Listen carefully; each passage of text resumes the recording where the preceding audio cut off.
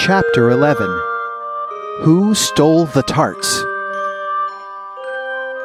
The King and Queen of Hearts were seated on their throne when they arrived, with a great crowd assembled about them, all sorts of little birds and beasts, as well as the whole pack of cards. The knave was standing before them in chains, with a soldier on each side to guard him. And near the king was the White Rabbit, with a trumpet in one hand and a scroll of parchment in the other. In the very middle of the court was a table with a large dish of tarts upon it. They looked so good that it made Alice quite hungry to look at them. I wish they'd get the trial done, she thought, and hand round the refreshments. But there seemed to be no chance of this, so she began looking at everything about her to pass the time away. Alice had never been in a court of justice before, but she had read about them in books, and she was quite pleased to find that she knew the name of nearly everything there. "That's the judge," she said to herself, because of his great wig. The judge, by the way, was the king, and as he wore his crown over the wig, look at the frontispiece if you want to see how he did it, he did not look at all comfortable, and it was certainly not becoming. "And that's the jury box," thought Alice, "and those 12 creatures," she was obliged to say creatures, you see, because some of them were animals and some were birds, "I suppose they are the jurors." She said this last word 2 or 3 times over to herself, being rather proud of it, for she thought, and rightly too, that very few little girls of her age knew the meaning of it at all. However, jurymen would have done just as well. The 12 jurors were all writing very busily on slates. "What are they doing?" Alice whispered to the Gryphon. "They can't have anything to put down yet before the trial's begun." "They're putting down their names," the Gryphon whispered in reply, for fear they should forget them before the end of the trial. "Stupid things," Alice began in a loud, indignant voice, but she stopped hastily, for the White Rabbit cried out, "Silence in the court!" and the king put on his spectacles and looked anxiously round to make out who was talking. Alice could see, as well as if she were looking over her shoulders, that all the jurors were writing down stupid things on their slates, and she could even make out that one of them didn't know how to spell stupid, and that he had to ask his neighbor to tell him. "A nice muddle their slates'll be in before the trial's over," thought Alice. One of the jurors had a pencil that squeaked. This, of course, Alice could not stand, and she went round the court and got behind him, and very soon found an opportunity of taking it away. She did it so quickly that the poor little juror, it was Bill the lizard, could not make out at all what had become of it.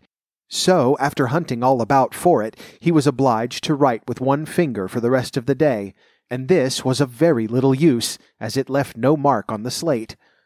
"Herald, read the accusation," said the king. On this, the White Rabbit blew 3 blasts on the trumpet, and then unrolled the parchment scroll and read as follows. "The Queen of Hearts, she made some tarts, all on a summer day. The Knave of Hearts, he stole those tarts, and took them quite away." "Consider your verdict," the king said to the jury. "Not yet, not yet," the rabbit hastily interrupted. "There's a great deal to come before that." "Call the first witness," said the king, and the White Rabbit blew 3 blasts on the trumpet and called out, "First witness!" The first witness was the Hatter. He came in with a teacup in one hand and a piece of bread and butter in the other.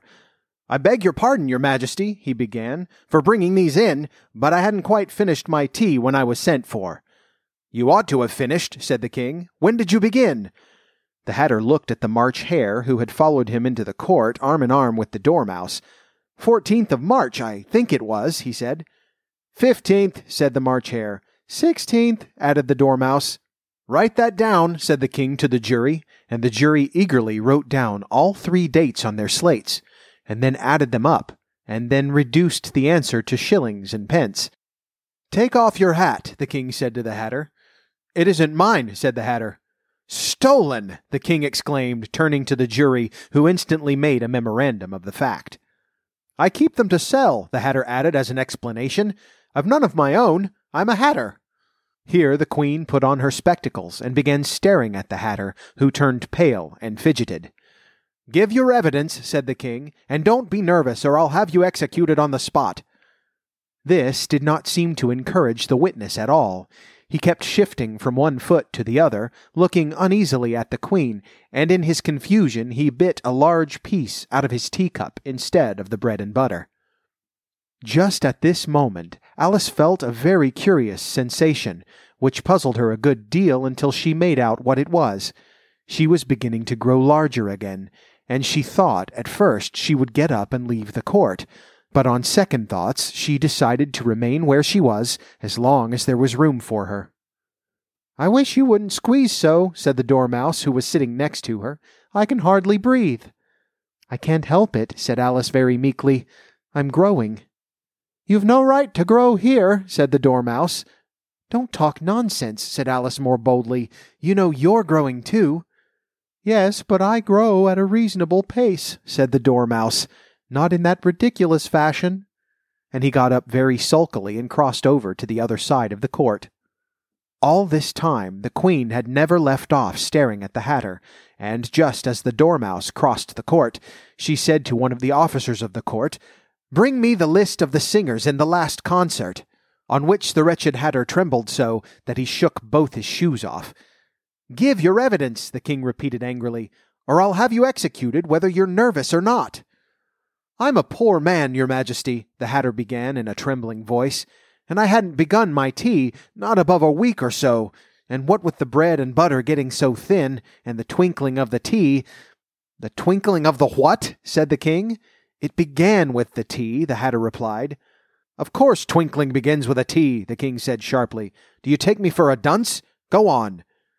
"I'm a poor man," the Hatter went on, "and most things twinkled only after the March Hare said—" "I didn't," the March Hare interrupted in a great hurry. "You did," said the Hatter. "I deny it," said the March Hare.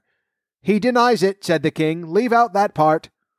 "Well, at any rate, the Dormouse said—" The Hatter went on, looking anxiously round to see if he would deny it too, but the Dormouse denied nothing, being fast asleep. "After that," continued the Hatter, "I cut some more bread and butter." "But what did the Dormouse say?" one of the jury asked. "That I can't remember," said the Hatter. "You must remember," remarked the king, "or I'll have you executed." The miserable Hatter dropped his teacup and bread and butter and went down on one knee. "I'm a poor man, your majesty," he began. "You're a very poor speaker," said the king. Here one of the guinea pigs cheered and was immediately suppressed by the officers of the court. As that is a rather hard word, I will just explain to you how it was done. They had a large canvas bag, which tied up at the mouth with strings. Into this they slipped the guinea pig, head first, and then sat upon it. "I'm glad I've seen that done," thought Alice. "I've so often read in the newspapers at the end of trials there was some attempts at applause which was immediately suppressed by the officers of the court, and I never understood what it meant till now." "If that's all you know about it, you may stand down," continued the king. "I can't go no lower," said the Hatter. "I'm on the floor as it is." "Then you may sit down," the king replied. Here the other guinea pig cheered and was suppressed. "Come, that finished the guinea pigs," thought Alice. "Now we shall get on better." "I'd rather finish my tea," said the Hatter, with an anxious look at the queen, who was reading the list of singers. "You may go," said the king, and the Hatter hurriedly left the court, without even waiting to put his shoes on. "And just take his head off outside," the queen added to one of the officers, but the Hatter was out of sight before the officer could get to the door. "Call the next witness," said the king. The next witness was the Duchess's cook. She carried the pepper box in her hand, and Alice guessed who it was even before she got into the court by the way the people near the door began sneezing all at once. "Give your evidence," said the king. "Shan't," said the cook. The king looked anxiously at the White Rabbit, who said in a low voice, "Your Majesty must cross-examine this witness." "Well, if I must, I must," the king said with a melancholy air, and after folding his arms and frowning at the cook till his eyes were nearly out of sight, he said in a deep voice, "What are tarts made of?" "Pepper, mostly," said the cook. "Treacle," said a sleepy voice behind her. "Collar that dormouse!" the queen shrieked out. "Behead the dormouse! Turn that dormouse out of court! Suppress him! Pinch him! Off with his whiskers!" For some minutes, the whole court was in confusion, getting the dormouse turned out, and by the time they had settled down again, the cook had disappeared. "Never mind," said the king with an air of great relief. Call the next witness." And he added in an undertone to the Queen, "Really, my dear, you must cross-examine the next witness. It quite makes my forehead ache."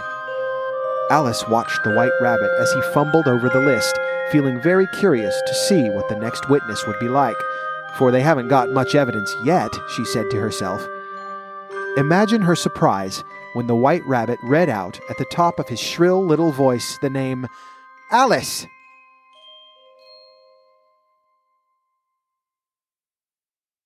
Now, if you're enjoying Fido, then you should definitely subscribe on your podcast platform of choice so you don't miss an episode. You can also go to fidopodcast.com and listen on any device. Make sure and share Fido with your friends and family if you like what you're hearing. Word of mouth is my best advertisement. Don't forget to leave me a comment or a question, and I might be able to read them on the air. I love hearing from my listeners. You can follow me on Facebook and Instagram at Fido Podcast, and if you would like to support the show more directly, you can become a patron. I'm on Patreon at patreon.com/Fido Podcast. There's behind-the-scenes content, early access to upcoming episodes, and if you join, you'll get a personal handwritten thank you from me in the mail, as well as a Fido sticker. Also, you'll get a mention here on the show. Watch for the next chapter of Alice's Adventures in Wonderland coming soon. Thanks for listening, and I'll talk to you once upon a next time.